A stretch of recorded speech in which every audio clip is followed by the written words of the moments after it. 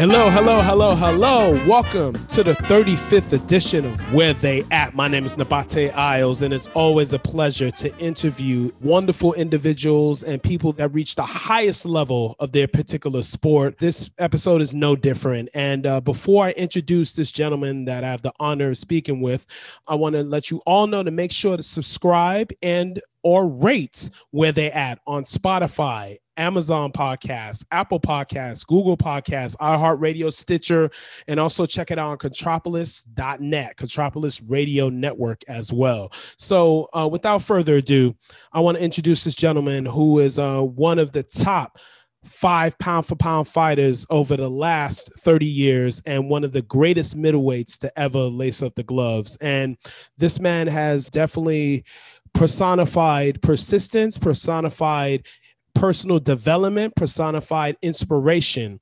And he's had such an amazing life. And we're going to talk about his journey, ups and downs, but he is now at the pinnacle, one of the top executives for Golden Boy Promotions. Pretty much he's the man there, you know, other than Oscar, it's him. He's someone that Oscar leans on heavily, and he's someone that represents the sport to the highest degree. And also he was a former middleweight champion where he defended the title 20 times. That is a record. Also, he was a light heavyweight champion as well, and he was the oldest person to win a title. He won the light heavyweight title at 46 years old, and he boxed until he was 50. It is my pleasure and honor to introduce the one and only, the executioner, Mr. Bernard Hopkins. How are you, sir? I'm good, man. I'm good, man. That's a long history, man. You just ran down and you did it quicker than a career. You know, lasted. But, you know, nevertheless, first of all, blessings to you. Hope you and your family and everybody listening. I hope that they get enlightened, they get really educated and motivated once we off, this conversation about many topics, I believe, but everything is good, man. It's just being safe and not only that, being productive at the same time. So that's being the juggling act. Yes, so sir. I know you're used to that. Oh, no doubt about it. That's right. You know, it's just never lasting. It's always about being productive. Every day you live it to the fullest, you know, for sure. And I had the honor to interview Mr. George Foreman, whose record you broke for the oldest champion in boxing history and everything. And I wanted to ask you, Bernard, the longevity, what attributed to that? Because it's once in a lifetime what you did. Part of the longevity, lifestyle played over 50%. Talent is talent. I mean, whether you have it or not, but the lifestyle will make all of the talents that you have within you, him or her. But talking about me, it just gives me enough time with the lifestyle that I live to the day to be able to blossom to extraordinary age, time, and performance. So when you put all them ingredients together, you do get a Hall of Fame and a historic cuisine. I like that. Yes, sir. So while talking here with International Boxing Hall of Famer, one of the great middleweights of all time, one of the great top pound for pound fighters of the last 30 years, Mr. Bernard Hopkins on Where They At. My name is Nabate Isles. So Bernard, we got to go back to your past because your past made you who you are today. You know, and you grew up in Philadelphia. I mean, the soul of Philadelphia. You were born in 1965, January 15, 1965. And you grew up in the 70s where you had the Philly International sound, you know, Harold Melvin and the Blue Notes, OJ's. Of course, Teddy P was big, you know, and yes, indeed. Yes. And McFadden and Whitehead. Yeah, McFadden and Whitehead. Yeah, ain't no stopping us now. Let's not leave the Queens out. Patty. Oh, LaBelle. Patty. Yes. LaBelle. Absolutely. Yes, sir. Yes, sir. So coming from a big city of Philadelphia, music, soul, Detroit, Motown, but we had a different sound, but they all connected. If you look at that East Coast, from Detroit all the way down to New York and all in between. I mean, Philly International, really great friend. He's doing well. He's pretty up in age, but Kenny Gamble and Huff. Yes. International.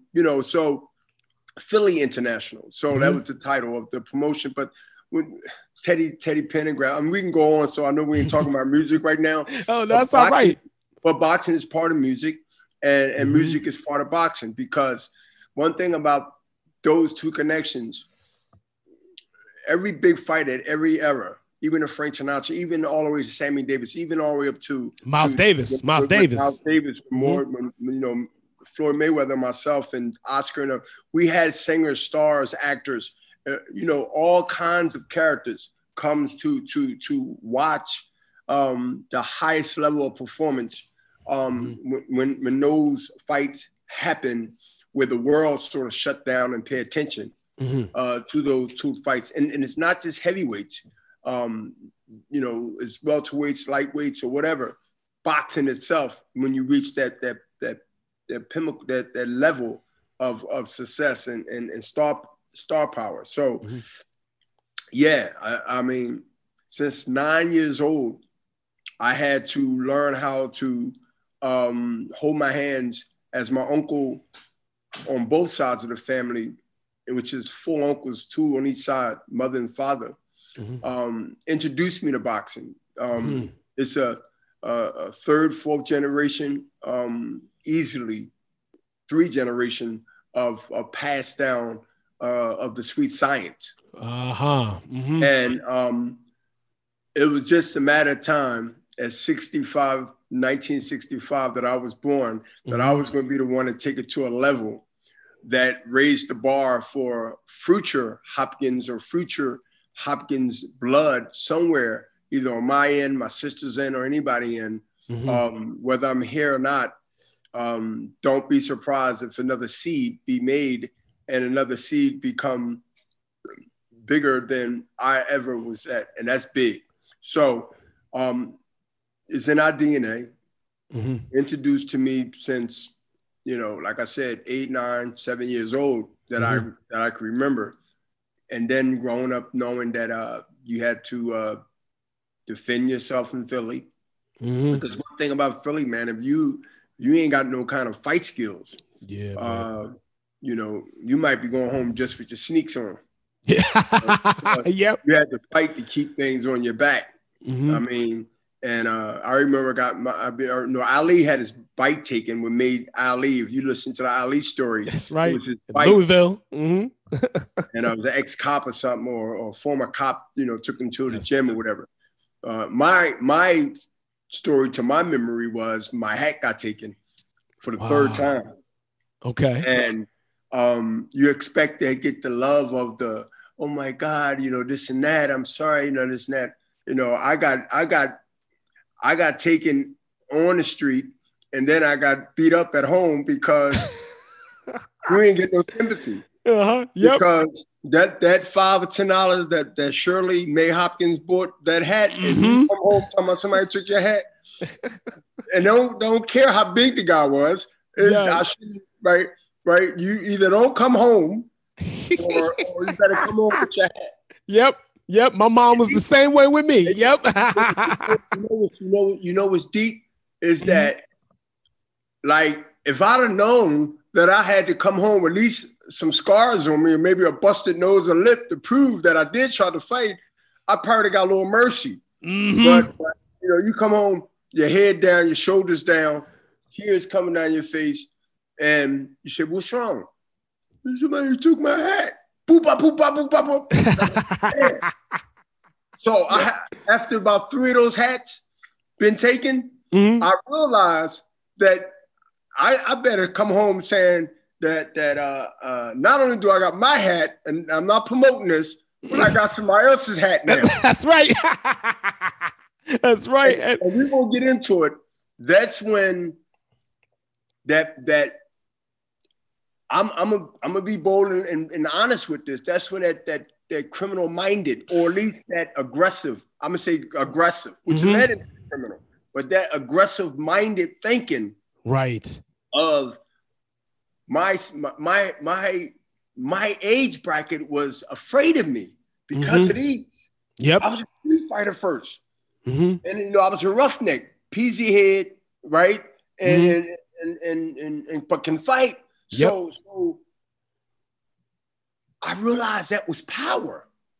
Yeah. Wow. And, now remember, now I'm in my teens now. I'm 12, 13 now, 14. Come on, man. I'm smelling myself, my arms and everything. I'm ready to go. Yeah. And I see this respect. I said, man, who want to get rid of that? Who want to let that not be exposed coming up from the inner city of North Philly? Yeah. Yeah, and that's deep, and Bernard, and that's what I wanted to ask you. Like, when things were happening, when you got involved, like you were arrested over 30 times, and it led to a 5-year prison sentence. But how did boxing was still in your life, obviously, during that time. But listen to this though. Before the hard sentence, I was in and out of juvie. Yeah, I was in and out of juvenile.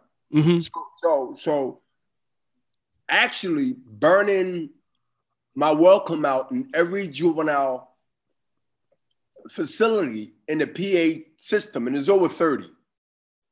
Whether it's Glen Mills, Cornwall Heights, Slayton Farms. I mean, after a while, they get to saying to you, like, you in front of the same judge, because you got to go in front of the judge that sentenced you. You violated that. Now another judge has sentenced you on a new charge, and you at time go by, you violate that. So it got to the point where the system, I outgrew, and I outgrew the system, and I also they got tired of me. Like, it's like you again, like, every 6 months, if I was lucky, sometimes it's 4 months. So they gave me breaks though. One thing I can say, I got a lot of breaks. Yes. I got a lot of breaks because of my amateur, you could say, hopeful in the city of Philadelphia, like the AAU, the Golden Gloves, like all the stuff we don't hear about now. You hear about the Golden Gloves, or whatever, but they had a lot of like local amateur boxing. Your police athletic league, So I had a lot of people speaking up for me. And believe it or not, there's a lot of people still alive that's still speaking well in their 80s. Wow. With their mind, their memory, and they telling stories based on my story, man. And wants to get pieced together, and it's a lot to piece together too. But you take all of it's important to me, but you take what you can, and nowadays you can make 3 or 4 or 5 different episodes. So, I'm announcing that now because what we're talking about is part of, what's going to be displayed, what's going to be talked about in details. And the thing is, I remember 99% of the stuff. Like I remember actually being downtown under the subway, getting stabbed in my back, and actually not breathing for like, they said like maybe 15 seconds, which is like a minute when you're not breathing. Wow. I remember fighting and getting stabbed another time on my block on Sharpneck Street. I remember a whole bunch of stuff that I can go into detail. And the beauty thing about it, I don't see them every day, but I connected with people that I went to school with, elementary school, and got them on film saying Bernard was a riot. We couldn't go on trips because he either did something or we was too scared to tell on him, so everybody got blamed for it. I mean, these are the things that I'm talking about. Definitely not glorifying, but this is, if you want to hear all the story, you got to hear it from the cradle to the grave. You got to hear it from those moments which easily could have took my whole life and career. Think about it. That's real. Wow. I mean, that's real talk. Think about it. Yeah. So when people hear these short versions of they be like, man, you know what? I heard, but I didn't know. Oh, I didn't know that, this and that. But all these moments, even in the juvie, but definitely at Graded Fort, which is one of the respected prisons in a PA penal code in Pennsylvania, is pretty big. Mm-hmm. Mm-hmm. Right? We're talking just Philly. We're talking from here to Pittsburgh or in between. We're talking Pennsylvania is huge. So when you talk about Graded Fort, you talking about any other penitentiary, and there's over 30 plus. You got to go through Graded Fort to get through the other prisons. Yeah. Graded Fort was a what you call a diagnostic. It was a place you had to go to get shipped other places. You had to go there to get certified. Yeah, that was a place to get certified. Wow. And if you had some kind of pull, or you was some kind of influencer that the system can use you to keep the population calm, then they would keep you down there. Wow. But mainly 99% of people get shipped out other places.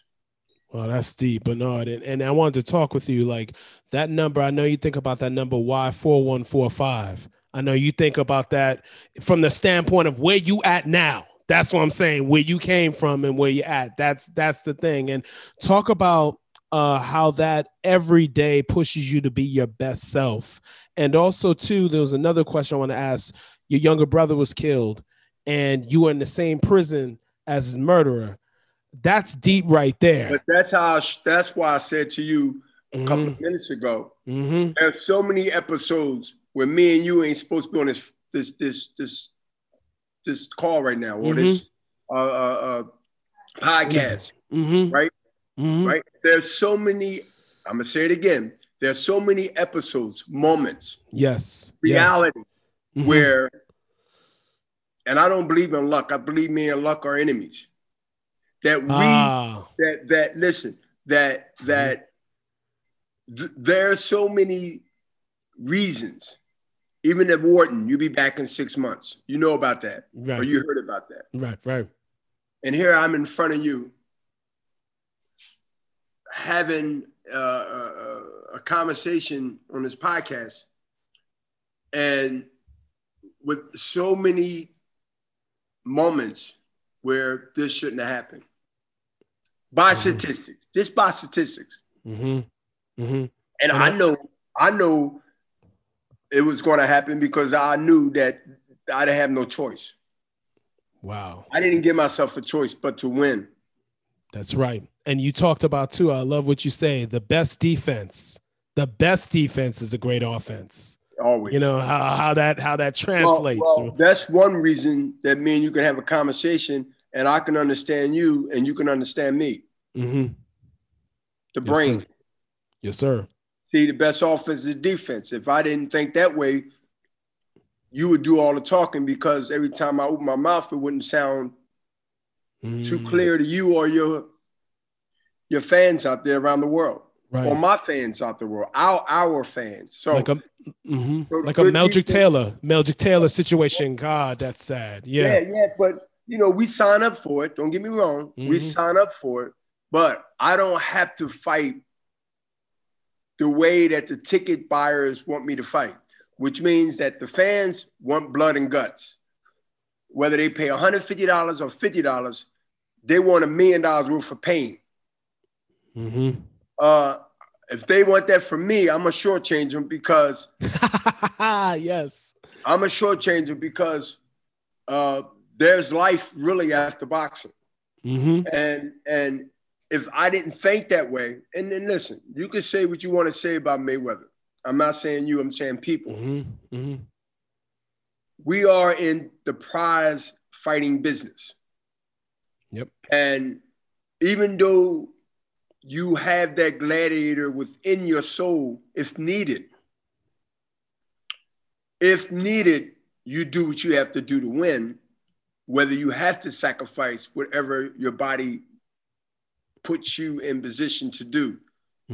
But if I can beat you, without you landing the glove on me, and everybody else is bored because they don't see no action from both sides. Yeah. Hey, right. Listen, you ain't getting a refund. That's right. Right.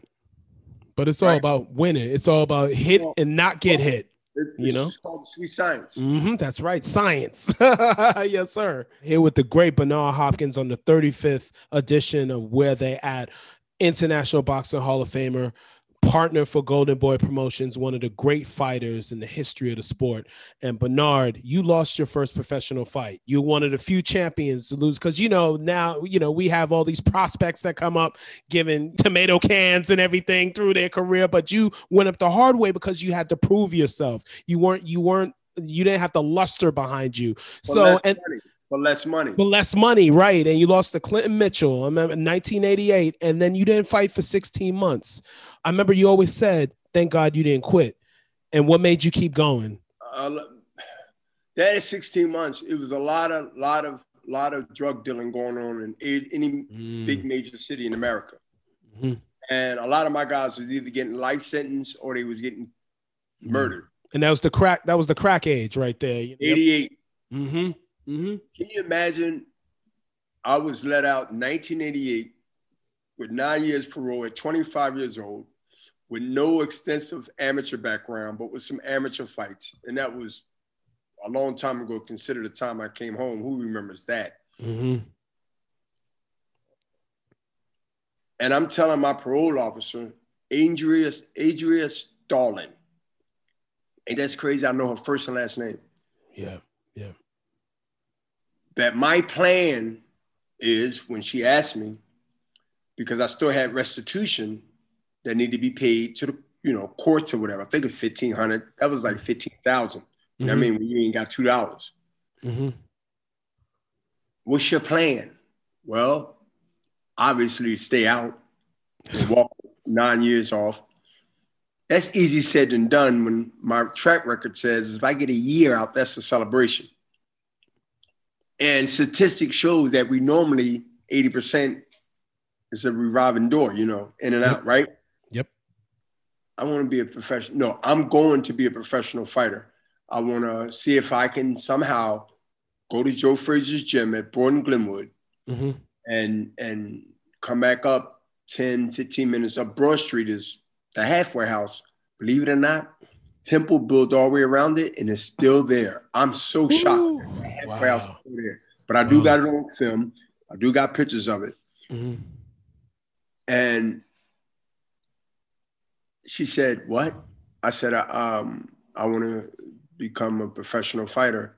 I'm going to win a championship. I trained in jail. I won championships in Greater Ford. They basically I got a fan base already, right?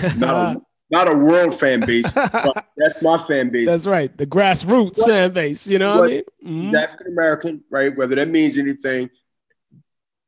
And it does to me because she didn't say no and she didn't say yes. She taught me out of real nice. Or at least she thought she did. Mm-hmm. She said, Mr. Hopkins, this is for young fighters, right? It's for young people, rather, she said. I said, well, 25 is not that. I'm trying to tell her 25. And it's really not a spring chicken to trying to turn pro at 25 with no Olympic. It's not like I got a bronze medal. Even a bronze medal would have helped me at 25 to get at least somebody to look at me. And you're not a heavyweight either. That's easier for heavyweight to do that. Yeah. So she basically said, it's not real. It's unrealistic, she said. I remember that word. She says, it's not really, you had a restitution that doesn't seem to be like a really realistic plan. Stay out of trouble, take your I guess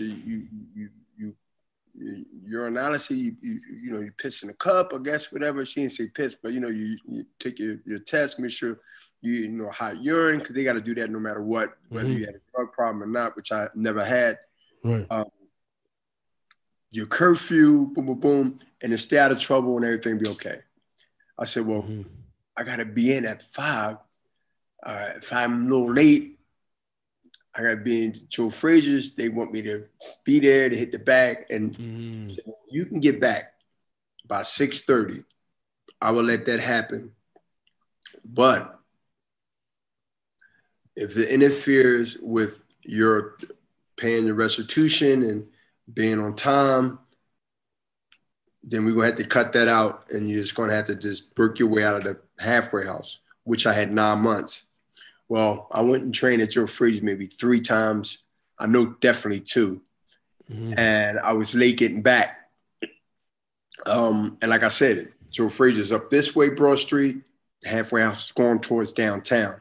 Wow. I had to be like a half hour late. It might not seem too late, but they was really strict. So I was told not to go to Joe Frazier's.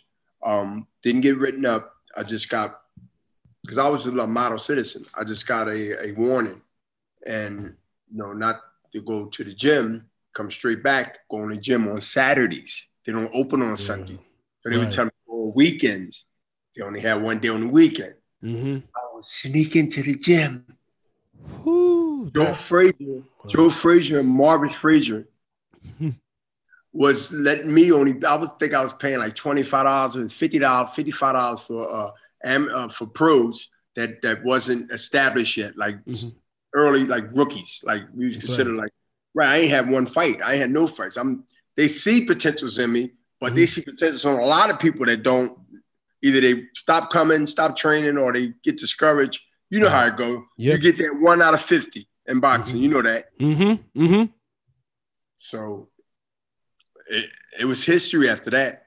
Met a couple of guys. We talked about boxing on the roofing union. You might have read about that. Steve Trait's roofing company. Steve Trace was a real public figure in the city of Philadelphia. Uh-huh. And he had sons. They was all Italian. They started talking about this boxing. He was on the roof. We was doing roofing. I was like, kind of like the Petrocellis with Marvin Hagler. Same thing, I was boxing. I'm on the roof. It's 5:30. Roofing. You got to be up early. Yes. We're doing a commercial. We're doing Acme, ShotRite, and I'm trying not to get dirty. How you gonna not get dirty on the roof? I ain't had that many clothes. I had the fruit pants and the fruit shirts, but man, I ain't trying to get this black tar on my clothes. Right. You ain't washing that out. That's done. Mm-hmm. Man, they got to tell me, man, I'm boxing, man. I used to hit left hook. They taught all those stories. I said, man, you ain't do nothing, man. I said, man, they don't know how to fight in jail. So Steve Trace's son, called Steve Trace Jr., you can look him up. It was the junior. Mm-hmm. Father's a senior, obviously. So I said, man, we go to the gym. So they said, oh, go ahead, work out. So I guess we start cutting out like 4:30. Everybody packing stuff up, take another half hour to get all the stuff done. Take the kiddo. They had a kiddo back there. They put the hot tar in there and stuff for burn. So we had to shut that, boom. Wow. So we went back to the gym, man. I warmed him up decent. And other people in the gym. That's the first time that I met Tim Witherspoon. Yep. I ain't know Tim. Tim is older than me. Mm-hmm. That's right. And he was already heavyweight champ. He was already, You did a lot of research on me. My uncle named Artie McLeod. You ever read that thing about Artie McLeod? Oh, no. Artie McLeod was my mother's brother. He was a contender in Philadelphia. He was a junior. He was a middleweight. Okay. All my uncles was middleweights. Go figure. That's deep. Go figure. Wow. Right, look up Arthur McLeod. McLeod. Okay. Right. Okay. James, he beat Animal Fletcher his first fight. Okay. Frank the Animal Fletcher. But okay. Yeah. And that was around, was it early 70s around that time? Yeah. Like early 70s? Yeah. Blue Horizon was it at the Blue Horizon? Yeah. Okay. Yep. So man, we got the rumbling man around there. And it was like, who's this kid? It's Bernard Hopkins. I ain't had no nickname, none of that stuff. Mm-hmm. So it was like, man, you now I'm light heavy. You gotta remember my first fight was light heavy. Mm-hmm. I had to be close to cruiserweight coming out of jail. Right. Because our diet there, all the inmates, they give you starch because they want to keep you full. Yeah. They don't feed you every half hour. Right. And then the weights too. You're hitting the weights as well. So you gotta hit the weights. Right. So you got starch, you got potatoes and weights.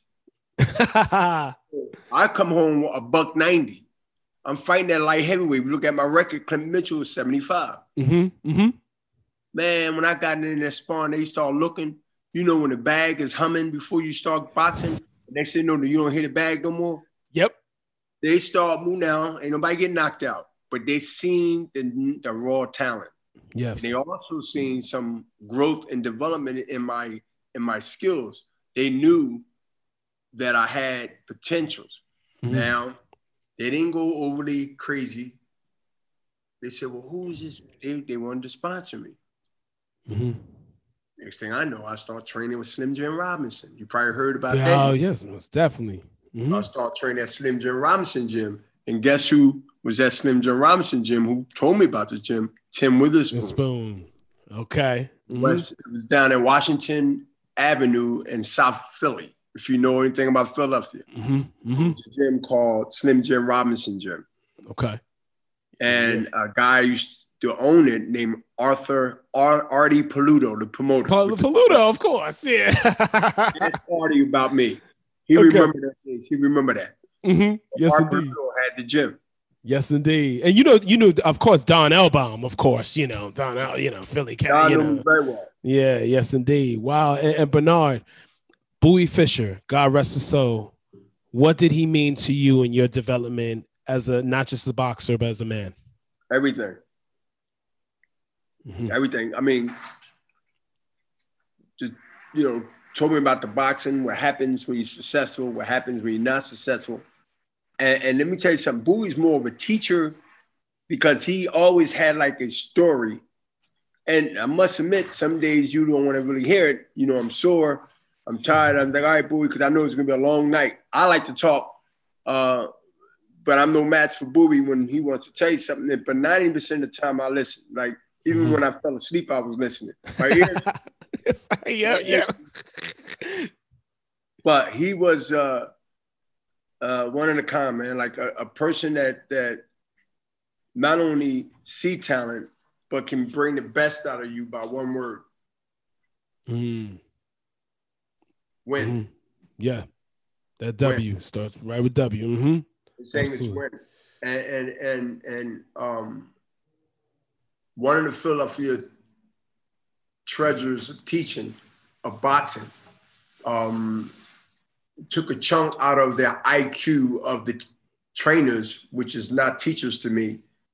And it's not kicking nobody down. It's not disrespecting anybody, but we lose boxing losing teachers, period. Yeah. And that's another conversation. I think boxing today is not getting, the students are not getting the good teaching. That's all. Mm-hmm. It's like a I ain't gonna say bad teacher. It's like a teacher that's not fully equipped with the knowledge that. That's right. You need to go into the next generation. Absolutely. The experience and also like the intangibles, and also cats, the fighters now don't look at the old school fights, they don't look at, because you rarely see those the shoulder rolls and everything, what Floyd would do, what you did, what James Toney would do. We don't see that anymore. We rarely see that, like those, the old school style where you have to be a diverse fighter. And that's what Philly fighters are all about. Yes. I mean, Philly. A lot of that stuff came from here, and some people that didn't live here, they mastered it and add some of their little twist on there. But listen, man, if you have a teacher that, understand the sweet science from way before you start walking, you got to listen to that knowledge, man. And that goes for anything in anything in life, man. When you see the OG, it ain't the old gangster. You know what I mean?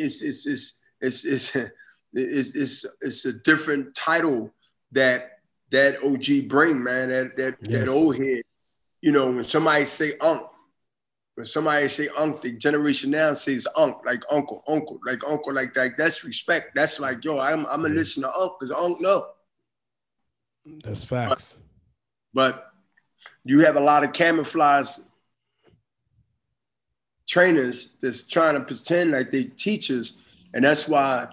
If the fighter sort of get by still because of the fighter's talent, the legacy don't be built from the time he wins the title because he won't keep it as long as he should. See, you can win a title, but keeping the title and making a legacy, of course, making money at the same time. That's when longevity comes. That's right. That's when a legacy is built. Because fortunately, unfortunately, there are really 4 belts out there that really matters. Whatever order you want to put them in. Mm-hmm. Some would say only 3 if they want to leave the WBO out. I wouldn't. Mm-hmm. But we know the 3 belts are. Mm-hmm. You must be undisputed, like very few, if you look at the history of boxing, that has been undisputed, even when it was 1 belt, to be recognized as a true guy in that weight division. Now that's the politics part of it, where you and I can agree to disagree that lightweight, junior welterweight, junior welterweight on down or on up, that's the man in that division. But I guarantee you, there's gonna be somebody else that know boxing, maybe just as bright as me and you, will say, no, that guy is the best fighter in that weight class. Yep. Because you got 3 or 4 champions in that same weight class. Until both of those guys fight, nobody can really say they're the best. Yep. Why you think it was so important for me to become the undisputed middleweight champion since Marvelous, the great Marvin Hagler? Yes, indeed. See, if I would have just stopped at middleweight, I would have won the Hall of Fame in 1 ballot. You know that. Yeah, for sure. For sure, with those defenses. Mm-hmm. But being competitive, where now I am competing against myself. Mm-hmm. And that could be good, that could be bad. But the goals must be realistic and not unrealistic. And that's where I think my success came in at. Absolutely. And I wanted to ask you about that success. You ran off a win streak, after that first loss, and you were serious about the sport from 1990 all the way to 93. And then you fought someone that was highly touted, Olympian, should have been an Olympic gold medalist, but we all know what happened to him there in Seoul, South Korea, by the name of Roy Jones Jr. That fight, what did you learn in that fight to make you elevate even more as a fighter after that? Because then you won the IBF title just 2 years later, like a year and a half, 2 years later. So what, and then became that, then you ran off that defense record of 20 straight defenses. Well, I don't think that would have happened if I wouldn't have lost that fight with Roy. Mm-hmm. I think losing that fight to Roy, of course, not wanting to lose, I was devastating. But I wasn't devastating to the point where I took off like I did in 88. Yeah. It motivated me to never to feel that feeling again, because it was a feeling I didn't like.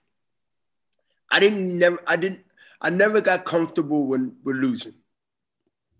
And I came back strong. I wanted to come back strong. I trained.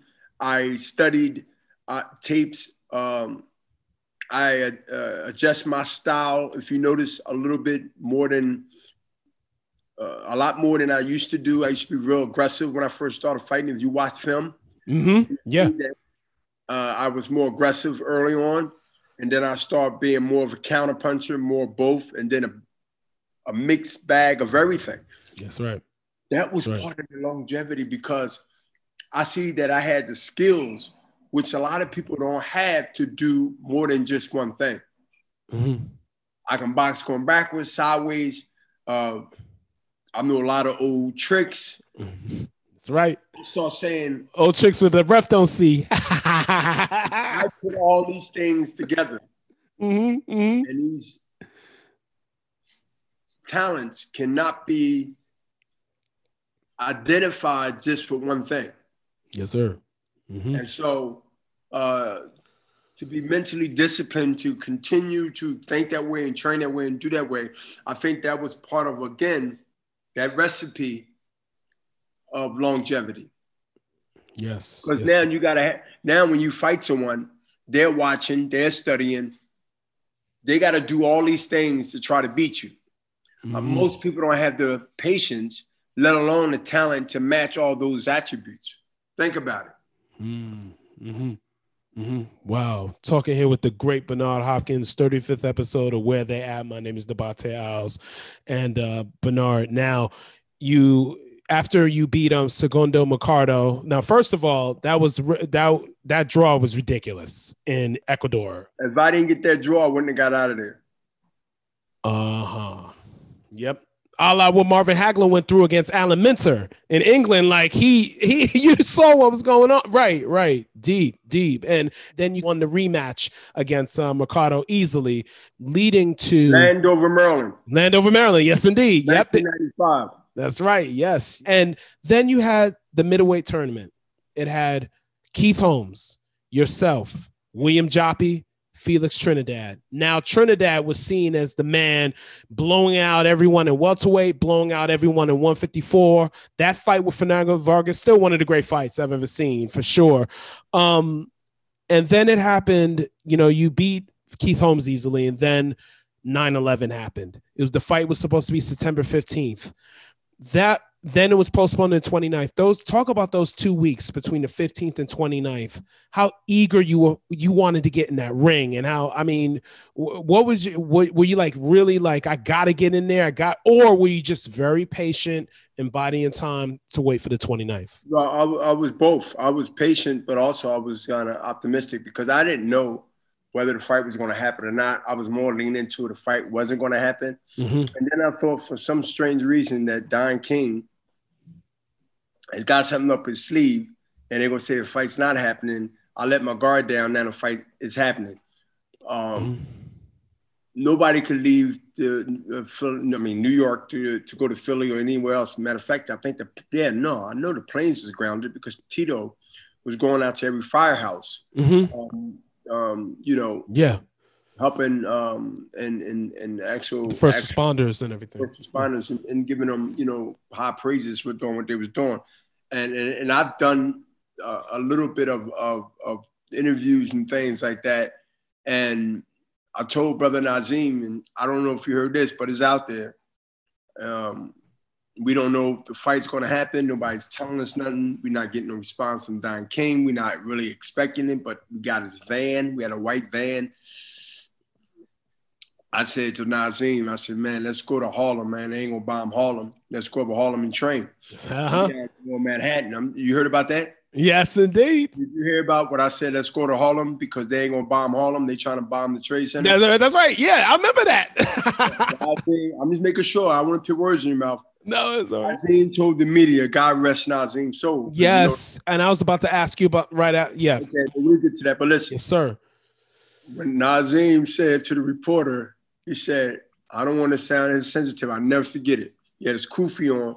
He said, Bernard looked at me and said, Nazim, Don King is up to this. Because I was that's my thinking. Yep. Like I ain't say he had anything to do with 9/11, but he gonna capitalize on that. That's right. And we ain't gonna know what's going on. So I said, let's go to Harlem. They ain't gonna bomb Harlem. That's the hood. Yep. They bomb they bomb in the financial district. Let's go to Harlem and figure out. So we went to Harlem. We took Don Van. He was pissed because I didn't stay down in Lower Manhattan at the St. Regis. Nazim was at that time was cross street from the Madison Square Garden. I forgot what it's called, Southgate. It was Southgate. Yeah, right. Yo, when I told you duck punches, right?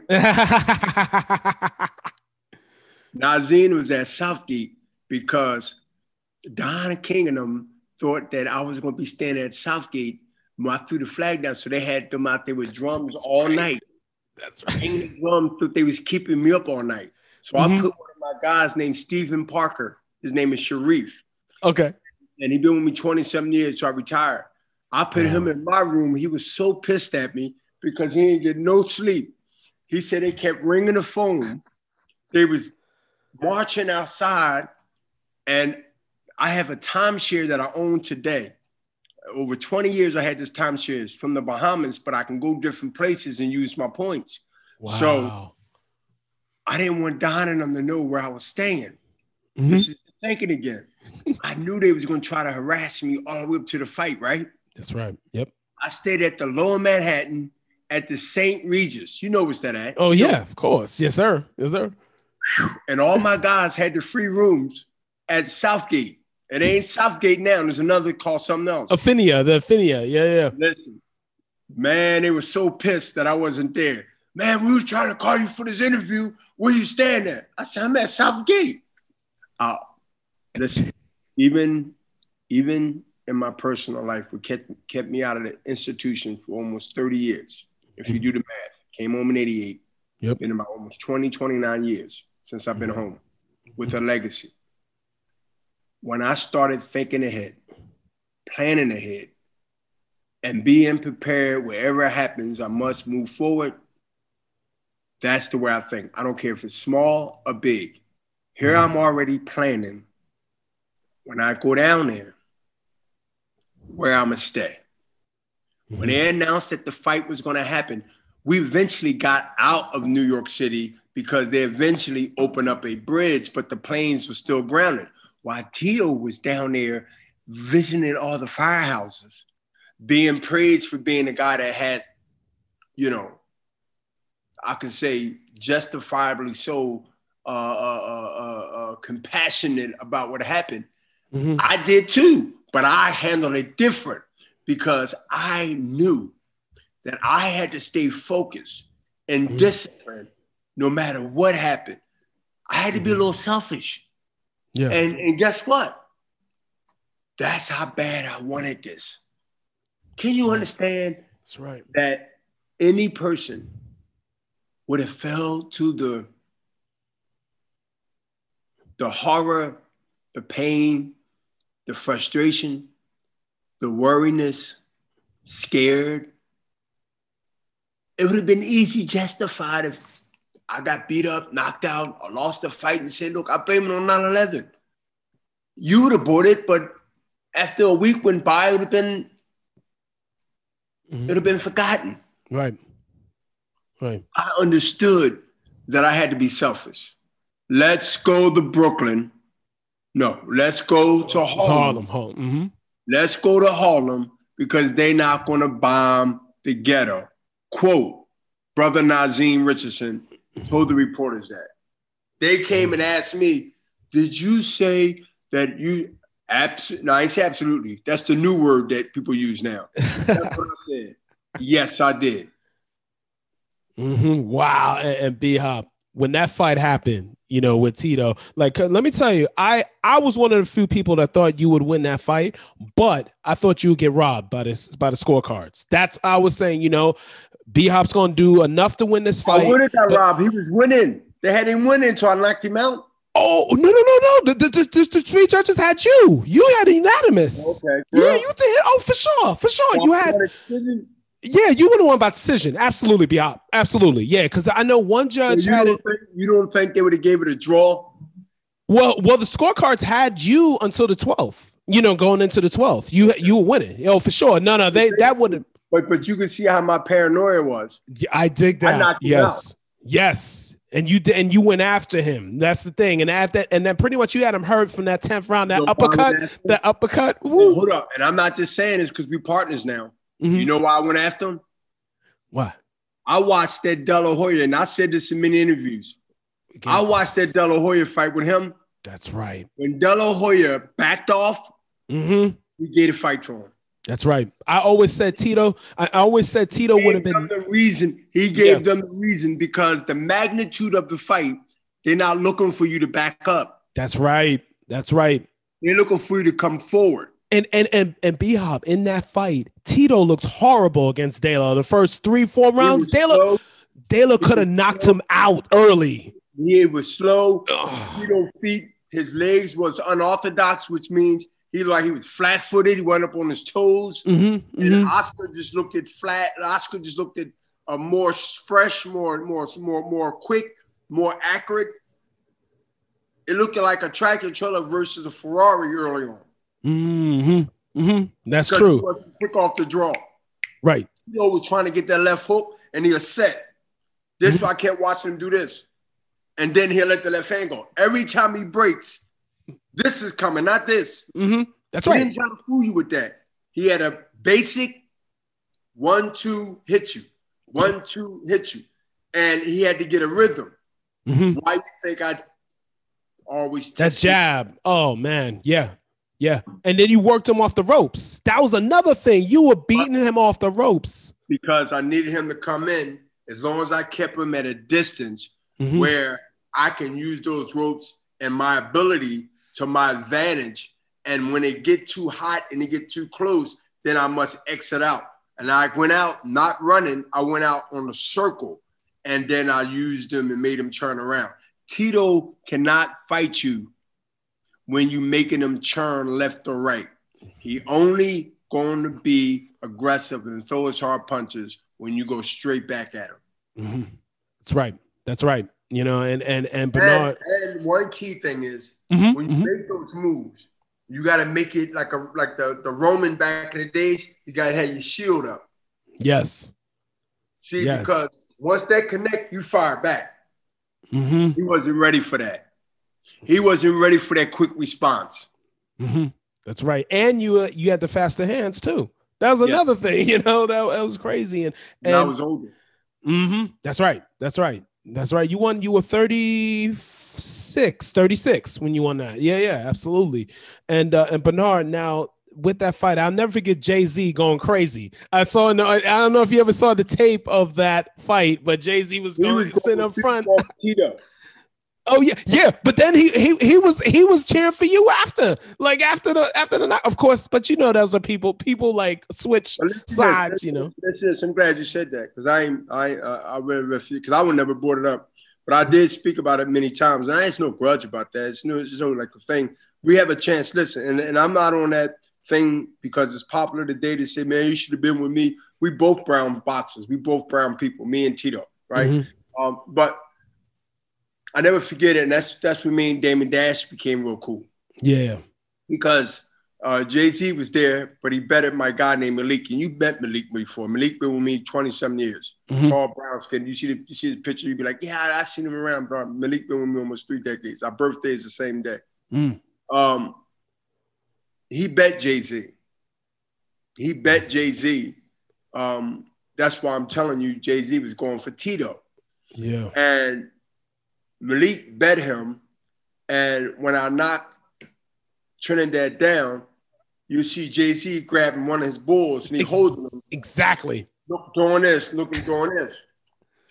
But he never paid Malik. I told Malik, it's been 28 years. He's a billionaire now. If you somehow lucky enough to remind him about that, I don't know how it's going to happen. See, Meek Mill's from Philadelphia, so maybe we cut through Meek Mills, and you can get Meek Mills to remind them about that 21. I mean, about that 2001.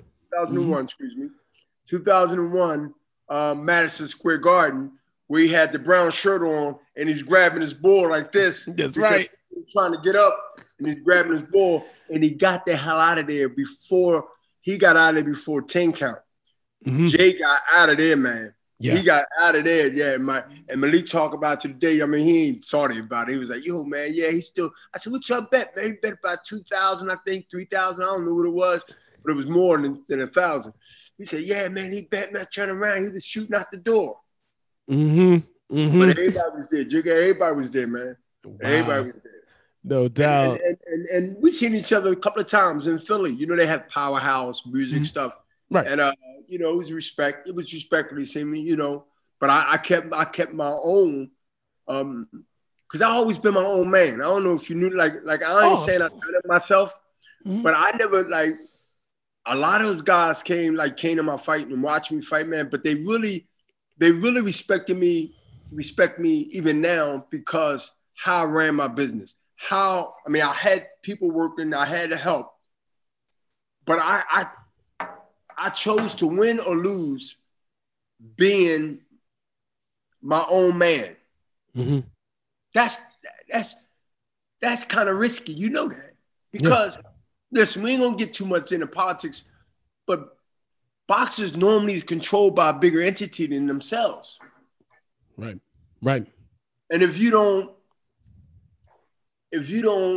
ruffle the feathers, then you're gonna get championship fights. You're gonna get bigger paydays and all that. They helped me extend my career even further because I ain't really start getting paid until. I mean, if you talking about real money, like I supposed to be getting De La Hoya, right? All money. De La Hoya fight. Mm-hmm. All money is good money to me, but I'm talking about my value at that time. Like there was a force out there trying to discourage me, either by any means necessary. I mean, I just beat this dude, and I'm getting the same money, but I know it's money that I never would get on the streets, or it's money I never get if I was strong-arm somebody or whatever. So I was caught between being grateful and also being underpaid. I had to learn the business, man. Yes, indeed. And I understood learning the business, I'm going to create a lot of hatred towards me. Of course. And because you were always your own man already from the get-go, you know, and Bernard, wanted to ask you fought everybody and you were an underdog for a lot of fights, which I couldn't believe. Underdog against Pavlik. I agree that over 80% of my career, I've been an underdog somehow, some shape. It's like, you know, it's ridiculous, you know, absolutely ridiculous. Because that's the thing, because these younger fighters, like you said before, you said earlier about they don't get the right teaching. You know what I mean? And you had that teaching where you were able to be great and be top 3 pound for pound in your 40s. You know what I mean? And wanted to ask you, your toughest opponent in your illustrious career, that one opponent that really gave you a hard time. Roy Jones. Can I mention another one? Oh yeah, for sure. Antoine Eccles. That was a foul fest. That second fight, I remember that. You hurt your shoulder. You landed on your shoulder. Yep. Yeah, Eccles. Oh, that he could punch. Can I name another one? Oh, yep. Arm and Dangers. Robert Allen. A lot of guys would have been champions if I wasn't there. Wow. Jermaine Taylor. Those 2 fights with him that you had. I will honestly say it's a split, but the second one will never happen if they would have got it right on the first one. But Jermaine Taylor was promoted by a bigger force. Mm-hmm. I knew what I was going into because the bigger force he was promoted by at the time was Lou DiBella, who used to be at HBO, who I had a big riff with right at one time. How are you and Lou doing now? How y'all doing now? You and Lou? Oh yeah, we speak with respect, but the thing it's respect. But the thing is this: those 2 fights with Jermaine Taylor ruined him. Jermaine Taylor ain't been right since. Case in point, let me tell you how karma. You believe in karma, right? Oh, of course, yes. Let me tell you what karma do, and I think that you would appreciate, disagree or agree. I'm not asking you to do either or be either. Mm-hmm. But let me tell you how I think, how karma is. Jermaine Taylor got the first fight by split decision. That means that I could have easily got the benefit of the doubt and won that fight. And I was there. I was there at that fight. It's the second fight would have never happened, even though that went to the distance. But check this out. Let me tell you what karma do. He fights Kelly Pavlik. He gets stopped. I fight Kelly Pavlik, and what happened? Oh, easy work. So didn't that expose the Jermaine Taylor hypocrisy? And I wonder if he's all right. I hope he's doing all right because, you know, he's had some difficulties in his life. You know, incarcerated, ain't he? That's right. He still is. I wish him well, man. I have no ill feelings against Jermaine Taylor. He just was being used. He didn't know. And a lot, and his decisions, why he's there was his decisions. Don't get me wrong. It had nothing to do with boxing. I don't think. I can't really speak on what I don't know, but I believe I don't know if he's out, but I believe he got jammed up with something and was doing some time. Yeah. Wow. And it's a shame, man. But let me tell you something. He was never right after those 2 fights. Don't take my word for it. When you get off this podcast, or later on next week or whenever you get a chance, Mm-hmm. look at his fights after he fought me. Yep. He jumped on Pavlik maybe 2 fights or 1 fight before. Then he got on Pavlik. They knew I was going to get smashed because that power that Jermaine Teller had behind him, HBO old executive behind him, which is his promoter now, that's Lou DiBella. We had a big court case. He won.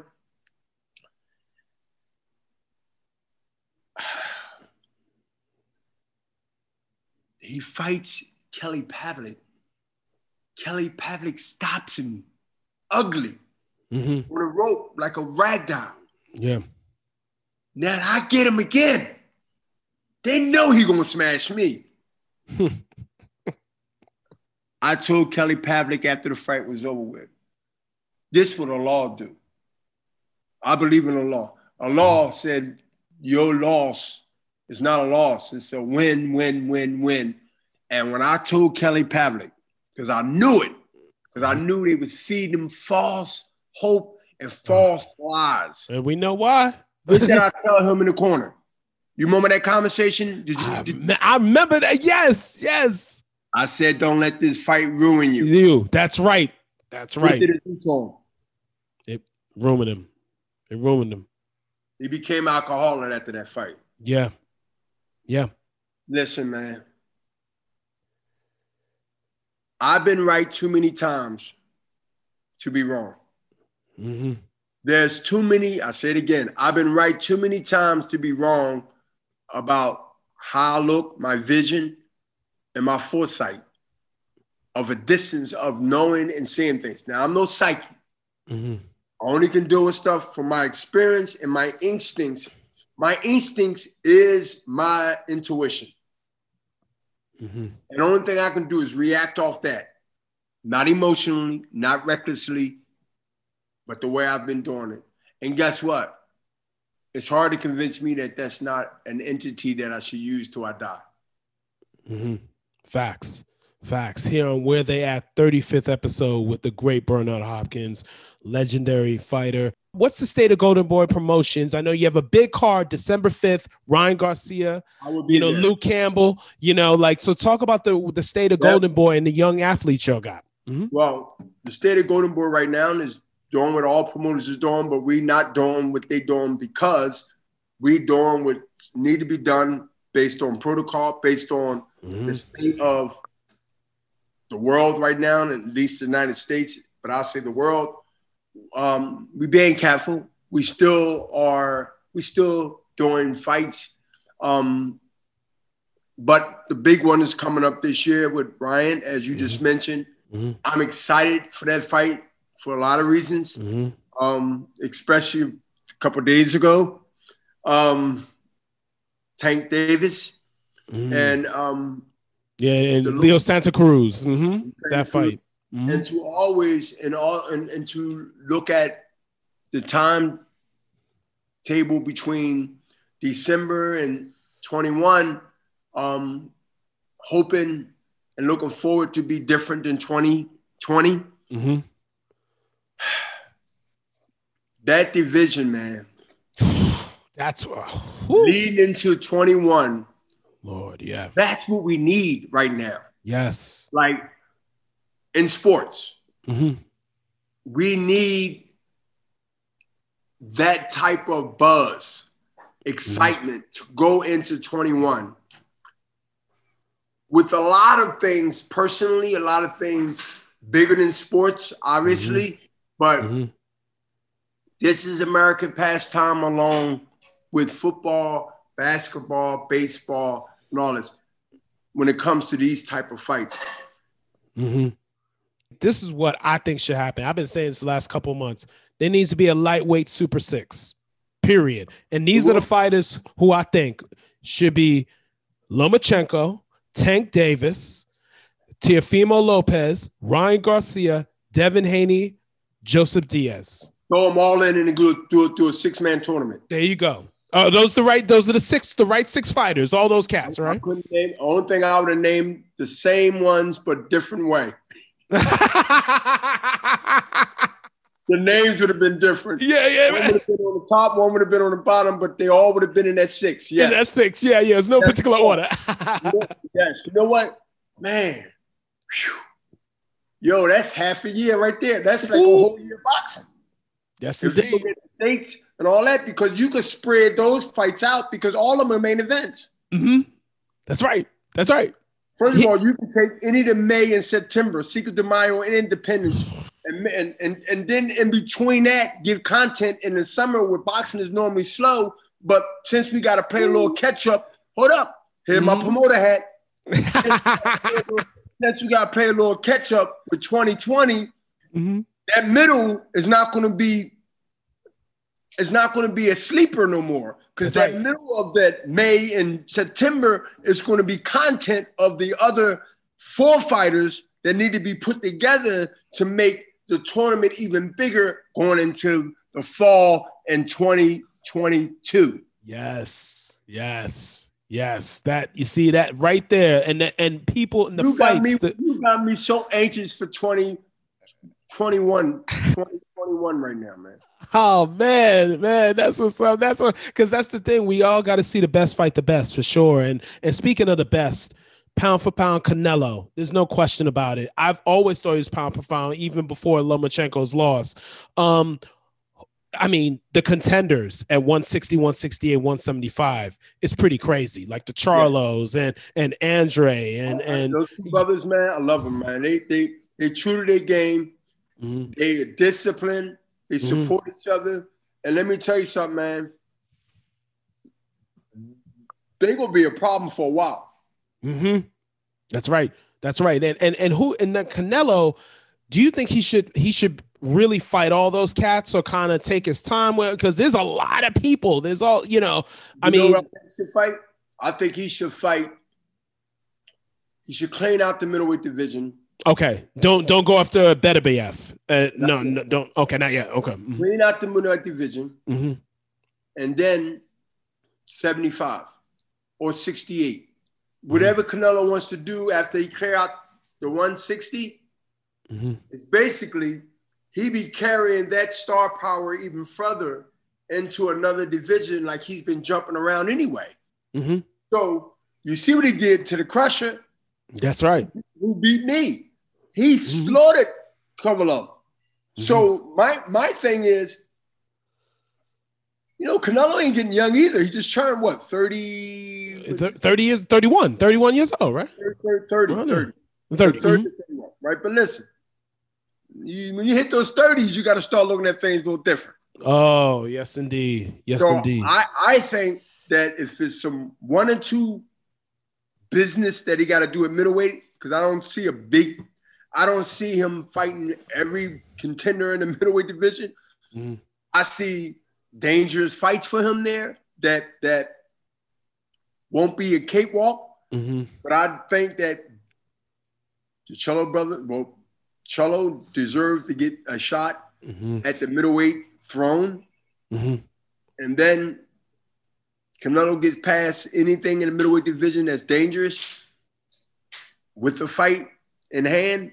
Right. Then you go ahead and pick your own spot and say, look, I want to fight such and such at 68. I want to fight such and such at 75.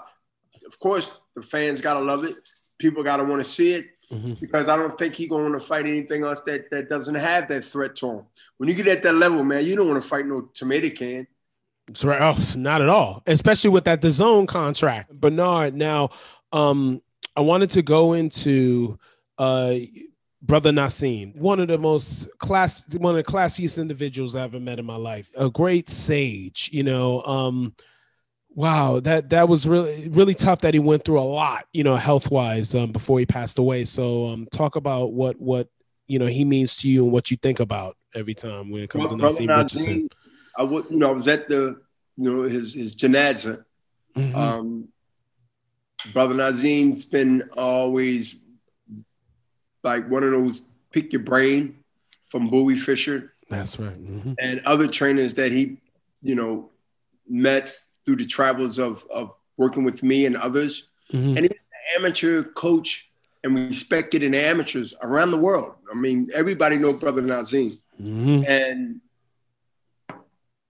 oh man, 27 years. You know, we've been together a long time, man. Yeah. And Nazeem always had a story for you. You know how you loved interviewing him. Yep. How Nazeem was an interview because he comes up with all, you know, all the kinds of sayings. Swim without getting wet. How the hell you gonna swim? If you swimming, you're in water. How the hell you gonna swim and don't get wet? You gotta be a badass. You're in the wrong business. You shouldn't be in boxing if you can swim without getting wet. That's right. Then he come up with these codes, and eventually we get a plan together, and he start calling out codes while I'm in sparring. Mm-hmm.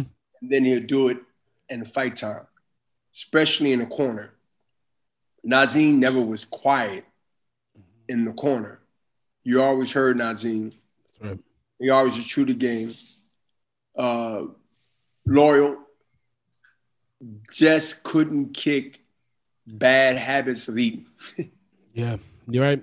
Nazeem enjoyed himself. That diabetes. And he had a lot of things, diabetes, stroke. But you know what, man? He left a legacy.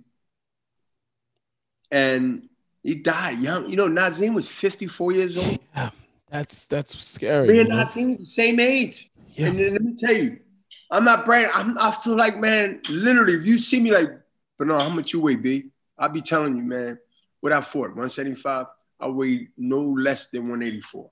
Mm-hmm. That's right. You always kept your. I'm talking about with pants, shoes, and a shirt like I got on now. Mm-hmm. I guarantee you I'm not over 185. Right.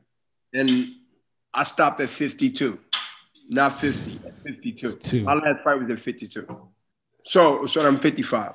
Be 56 January. But Nazeem, man, was a teacher. Like I said half hour ago, they're trainers and they're teachers. Yes. You can't just be given a title of a teacher. You got to accomplish some things, man. You got to work with them. I mean, Shane Mosley, myself. Come on, man. Ivan Robinson. Yeah. Whoo. Yes. Oh, man. Ivan Robinson. That's right. That's right. Like Ivan Robinson. Toya Gaddy fight. That's right. Oh, he dominated. And that's the thing. That's what Floyd kept saying when everyone was talking about Gaddy had a chance against Floyd. And Roy Jones said, if he had trouble with Ivan Robinson, what's going to happen with Floyd? Now, I know you have to get going. I want to ask you a couple more questions, but now the whole thing about older fighters, great fighters, transcendent fighters. We have Oscar De La Hoya, who, your partner, Golden Boy. Then we have Roy Jones in the Mike Tyson match later this month. Only fight people. Listen. You see my last fight. Mm-hmm. You only fight people that's your age. Okay, Ting. Right. Are you concerned about Roy going in there with Mike's hit? Because Roy's been. You know what Roy should do? Go to a nursing home and find somebody his age, and let them take a stress test. You got to take a stress test. Why you think it's an exhibition? Because they never got to take any tests. Yeah. I don't want to see that fight, man. I'm not a hater. I respect Roy. I consider Roy. He might say different when he see this interview. But my thing is, and I doubt it. But we buried our hats here. We cool. We 1-1. I can live with that. Mike is a different animal, man. Yeah. I don't care. Mike could be 80 years old. I wouldn't fight Mike. Yep. And to see Mike, even though hitting the pads is different than sparring, even hitting the pads, man, made me kind of feel like, damn, Roy, like, do you really want that smoke, man? And especially with the knockouts, those devastating knockouts he's had in recent years. Listen. He get hit with one of those shots. Even if it glaze him, even if the shot, like ricochet, it could be a problem. Yeah. Roy Jones is not the Roy Jones of yesterday how he's going to navigate and get away from this man. Mm-hmm. Mm-hmm. And I don't care if you're having an exhibition or not. You grew up in the hood. You start off flat boxing until your lip get busted. Y'all rumbling. Mm-hmm. That's right. You turn out to that slap box. All right. Soon somebody get cracked, that whole y'all rumbling like cats and dogs, man. Ain't nobody going through that. Yep. Listen, that's why you must do all you can while you can before you become old. Wow. Because to try to make up time when it already had passed is dangerous. It's playing Russian roulette even more as you reach that age and that moment. There's nothing else to fight for. You won belts. You won heavyweight champion from being a middleweight. You won middleweight championship, light heavyweight championship. Mm-hmm. You done everything you possibly can do in your 28, whatever years you have done. And now you sit for many years. Your body deteriorates as you get older, no matter how good you feel. Mm-hmm. Mm-hmm. And you hate yourself that bad where you want to get into with damn Mike Tyson. Yeah. Yeah. And speaking of that, Bernard, Oscar, like your partner, what is his fascination getting back in the ring? It seems like another example of that. Well, I think it's more of a fascination. Oh, okay. Dang. Roy Jones is talking about, now he didn't postpone one time, I think, or somebody postponed it. Mm-hmm. I'm going to go on record and say the fight ain't going to happen. Yeah. Another postponement, another postponement of this fight, y'all don't want to hear it no more. Yeah. Right. Which will be a blessing in disguise. Listen, man, even though it's an exhibition, if Roy Jones get hurt, you know what that's going to do for boxing? It's going to be on a mainstream conversation about how bad our sport is. Right. Why they shouldn't have license to fight, even though it's an exhibition. Why boxing is dangerous. They shouldn't have been fighting. Well, it wasn't sanctioned. It shouldn't have been a way to get around it. This might, just say it happens for some weird reason. This might be the fight that medically changed boxing, where fighters retire and they can't come back. Wow. After a certain amount of age. Wow. I don't know if that's possible, but anything is possible. Donald Trump won the presidency. Mm-hmm. So I don't look at something as being impossible. I say you never know. Wow. That's the key. When things happen, they're going to forget about exhibition. They're going to think it's a real fight. Yep.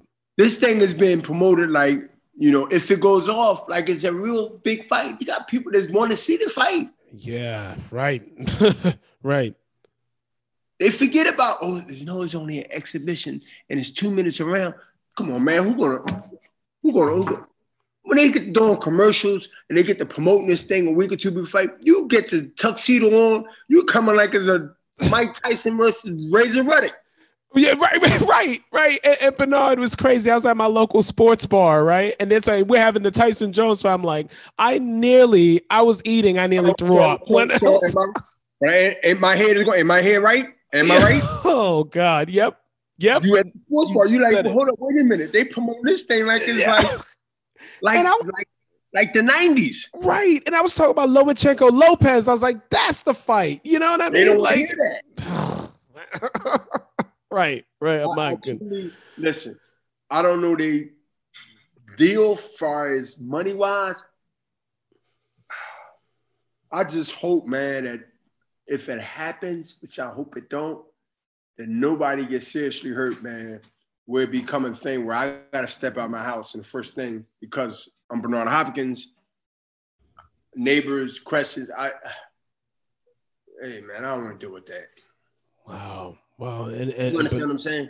Yeah, no, I dig that. And speaking of boxing and the struggles it's going through, and UFC and mixed martial arts is just going through the roof. Like, what can boxing do, Bernard, because boxing still has the skill set. Boxing is still a noble sport.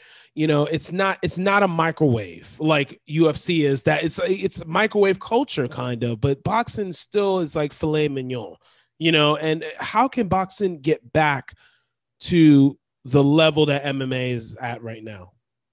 Regulations. Mm-hmm. Serious regulations. They say, no, we don't need anybody in our business. We can police ourselves. No, we can't. You must have serious unions of former fighters who is equipped with knowledge and backed up with experienced lawyers or educators that can guide a union of fighters like basketball, like baseball, like hockey. Mm-hmm.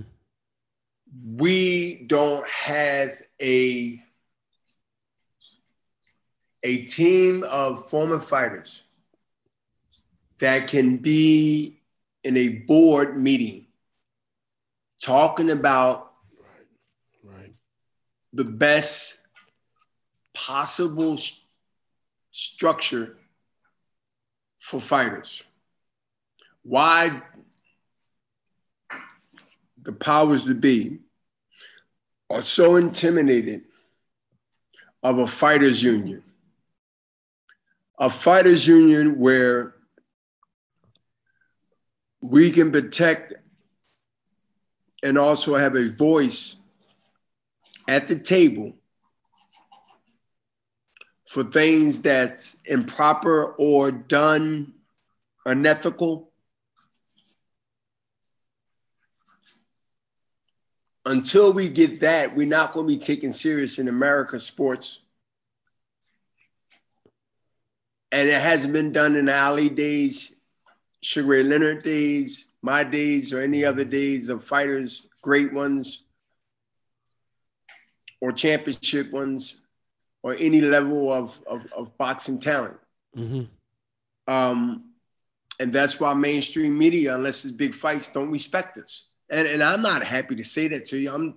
I'm talking facts. People can disagree or agree with me, but if boxing generates and hundreds of millions, in some cases, depending on what big fight it is, in sales and all kinds of stuff they're marketing, $1 billion business. Mm-hmm. Mm-hmm. If they paying certain fighters, they're not making the money that Mayweather, Oscar, or myself made, but there is a lot of money that's made in foreign sales, retail, wholesale. I mean, pay-per-view, big companies coming. You got the Zone. Mm-hmm. There's a lot of money in boxing, but it's not treated with respect in mainstream business sports. Yeah, that's deep right there. And we like the red light district. You should pick that. Remember what I said, that quote. Anywhere you go, there's a red light. Mm-hmm. If you're married, your wife won't want you in that room. That's right. Facts. If you have a girlfriend, your wife don't want you in that room. Yes, anything with red light is not a place where you want to be at and you call yourself a church man. That's right, exactly. And I remember you said you never went to the clubs and anything like that, you know, like at all, you know. Traps. They call traps. Mm-hmm, mm-hmm. That's right. Wow. And Bernard, real quick, I'm gonna do a quick game with you. One sentence, because I'm a boxing historian. And I know you are, of course. I'm gonna This name. was a great interview, man. It was a real you know, twists and turns, and I think to me it was a great interview. Some laughs, some jokes, some seriousness, some educational. And you gave some, I gave some. Wow, appreciate you. People want to enjoy it. But let me finish what you was about to say about one sentence. Yes, indeed. One sentence about I'm going to name a fighter, past or present, because I always love to talk with legendary fighters about other fighters, I'm with it. All right. Now, James Toney. Skillful. Mm-hmm. Do you wish you fought James Toney? Because y'all never collided. We was on the front cover. We supposed to. Okay, when? What year? Look it up. I think it was before. I think it was like maybe 2004 or 5. Okay. We couldn't get the deal. Okay, because it would have had been the catchweight because you were light heavy at that time. He was heavy, so would it? Yeah. Okay. One of the best shoulder rolls in boxing. Whoo, amazing. And y'all both fought off those ropes like it was easy. Both of you, absolutely. That would have been a boxing clinic with both of you guys, so for sure. Jack Johnson. That's a fight I easily could have lost and won. Mm-hmm. My advantage was Tony always had to get in shape 4 weeks for the fight. I would have been in shape 4 years before the fight. That's right, because James only sparred. That's all he did, just sparred. Wow. Now he didn't jog, he didn't run, he didn't do none of that. He just sparred and got in shape. So I knew I had to take him in deep water and then take his safe what they call it, life jacket off him. That's right. Go that body, definitely. Wow. The doggy paddle. Wow. Pernell Whitaker. Yes, sir. Mm-hmm. Witty. Yes. Very witty. Yes. God rest his soul.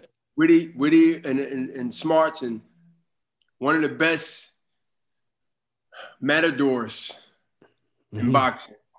You know the matador at the pool with the pool. That's right. The bull in Spain, España. Yes, indeed. Jack Johnson to you.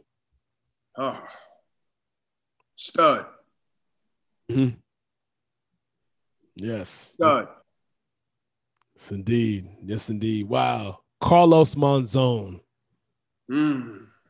The record you broke his record. Bone crusher. Mm-hmm. Not the heavyweight bone crusher. That's right. Wow. Bone crusher. Tall, rangy, punch his ass off. Wow. No doubt. Wow. Oh, Mike McCallum. The artist. Yes, indeed. Body snatcher. When he fights, he's like painting. Smooth. And go ahead, because I got one for you. Oh, okay. Wow. George Foreman. Mummy. Yep. Not quick, not on his feet, not in his hands. But once he gets you in the corner, he do what a mummy do. He smother you. Mm-hmm. That's right. And those 2 careers, which is amazing, remarkable, in 2 of the best eras of heavyweight boxing, he excelled in those eras. It's crazy. I think he had 3 careers. The last one, marketing. Yes, indeed. He's doing. Now, can I name my fighter? Oh, yes, sir. The Cobra, Donald Curry. Oh, that cat had everything. Could box, could slug. You know what I'll call him in boxing? When he had his shag haircut? Mm-hmm. Michael Jackson, smooth operator. That's right, because he had the Jerry curl.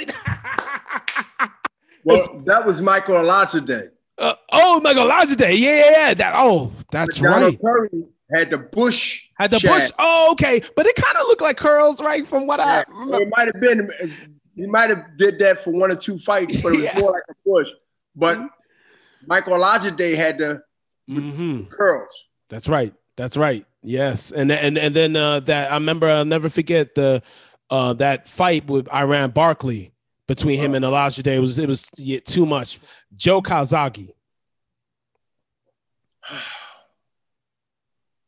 A bunch of bees stinging you, but they never killed you. Fast hands, not a big puncher, but enough to distract you. And anybody been chased by a bee nest, bees that come out of a hornet nest, you running and you swapping. Yep.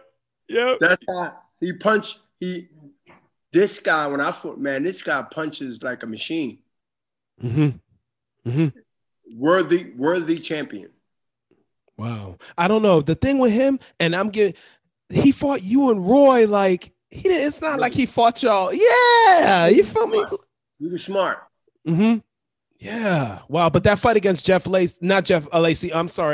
Byron Mitchell, his fight with Byron Mitchell showed me a lot about Calzaghe. Showed me a lot. You know, heart, man. He got heart. Yeah, that's right. Because he was out on his feet and then knocked Mitchell out later that round. I was like, okay, I respect Calzaghe now. You know, definitely. Wow. So Harry Greb, another great middleweight like yourself. Tough. My greatest middleweight is two fighters.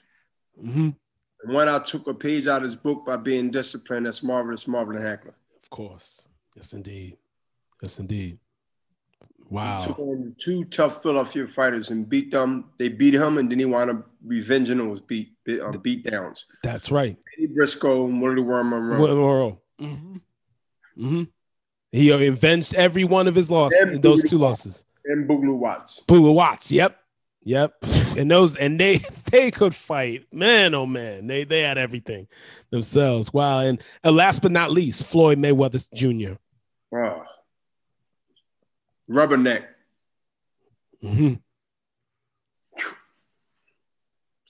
Listen, the shoulder roll, he didn't invent it, but he mastered it the best that it ever. You know what? When somebody invents something, they normally the best. Floyd showed that that's not always true. He took the shoulder roll and started a generation doing. I seen guys get beat the hell up trying to do that. Exactly right. Like you can't. Yes. Like you got to have certain shape of head to try to show roll. Because if you got one of those long heads, I don't care how much you roll, you're gonna get hit. That's right. Floyd mastered the touch and feel response the way he fight. Touch, boom. Like you get to the point where you don't want to, you kind of trying to sneak and punch him. Think about that in your mind. You punch somebody. That's right. Yep. And the thing is that he hit hard just enough. So when you're like, oh, let me not try to bum rush him now, where he's kind of stings a little bit. Because now he got your mind thinking about sneaking a punch in instead of punching. When you're trying to sneak a punch in, you don't want to be hurt. Yep. And he know that you're doing it because he set you up to do it. It's like a person. I know you're a pickpocketer, right? So I'm gonna have my wallet up a little bit so you can see it. I know I ain't even gotta watch you, but I know you close.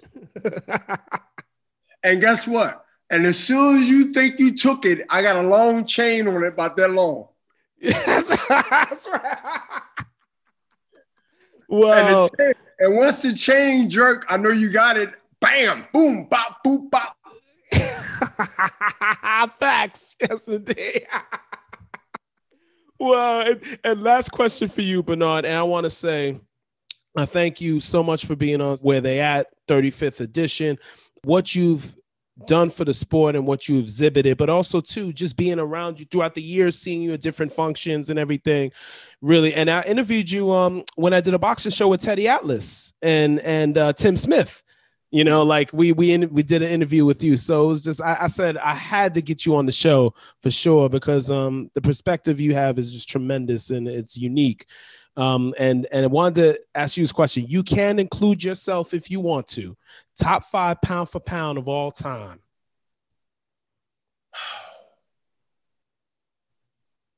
Sugar Ray Robinson. Mm-hmm. Floyd Mayweather.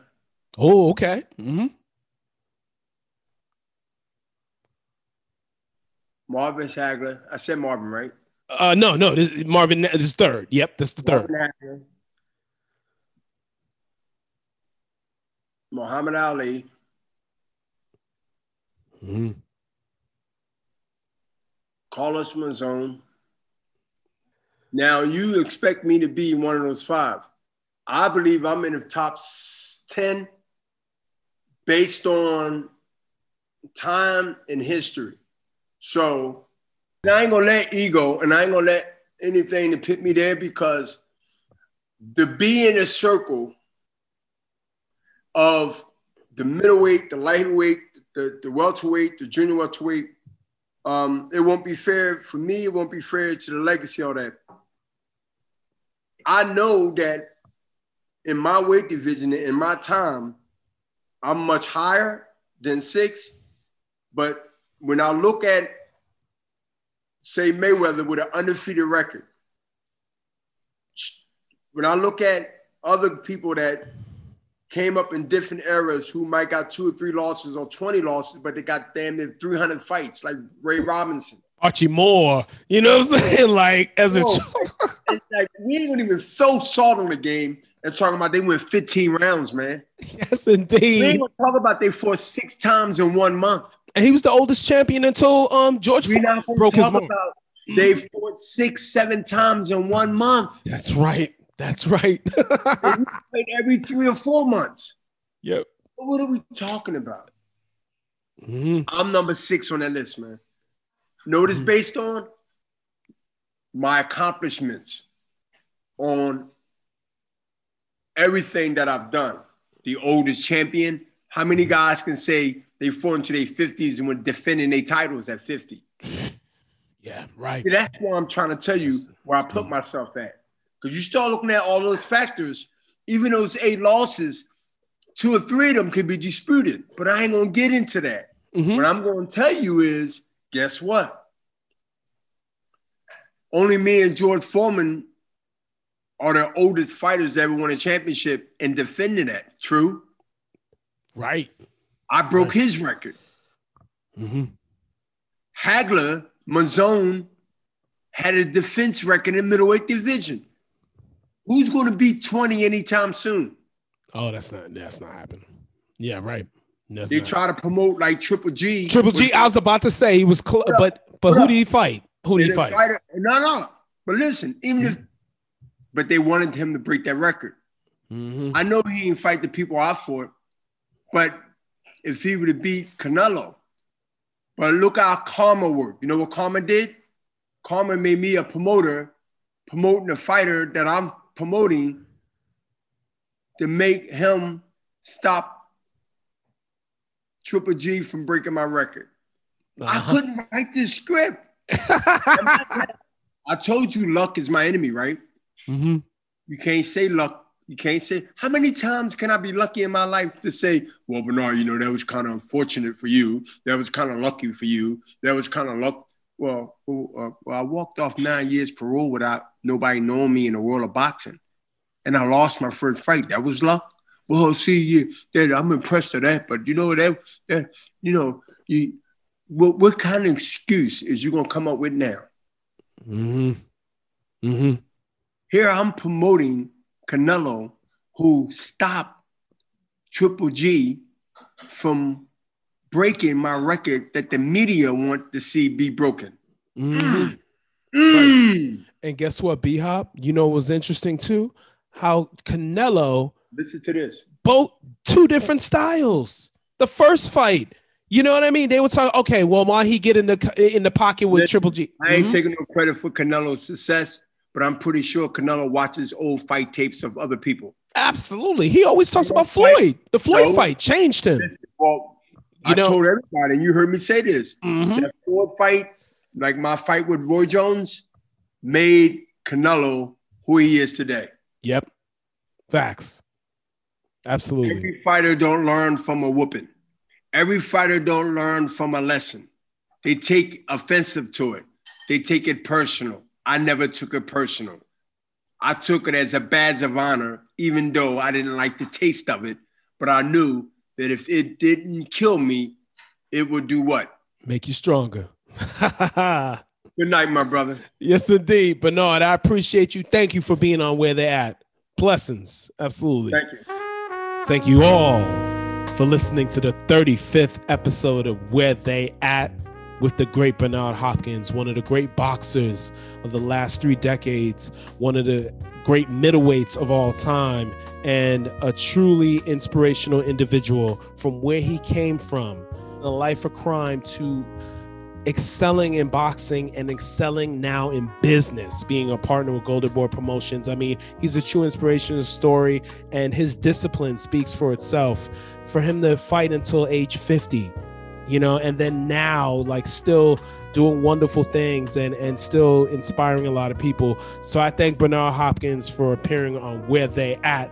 Make sure you can check out great podcasts just like this past one with Bernard Hopkins. You can go on and subscribe and or rate the show too.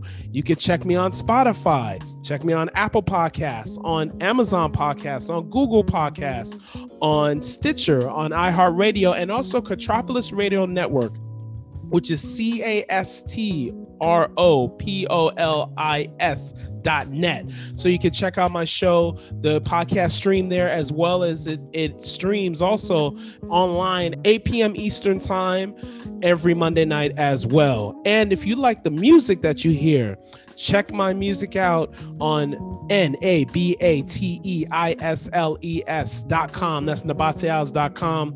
And you will hear tracks from my album, Eclectic Excursions. It's a pleasure once again to speak with these magnificent individuals on Where They At. Number 36 will be coming soon. So take care, everybody. Be safe and be blessed. And stay woke. Bye-bye.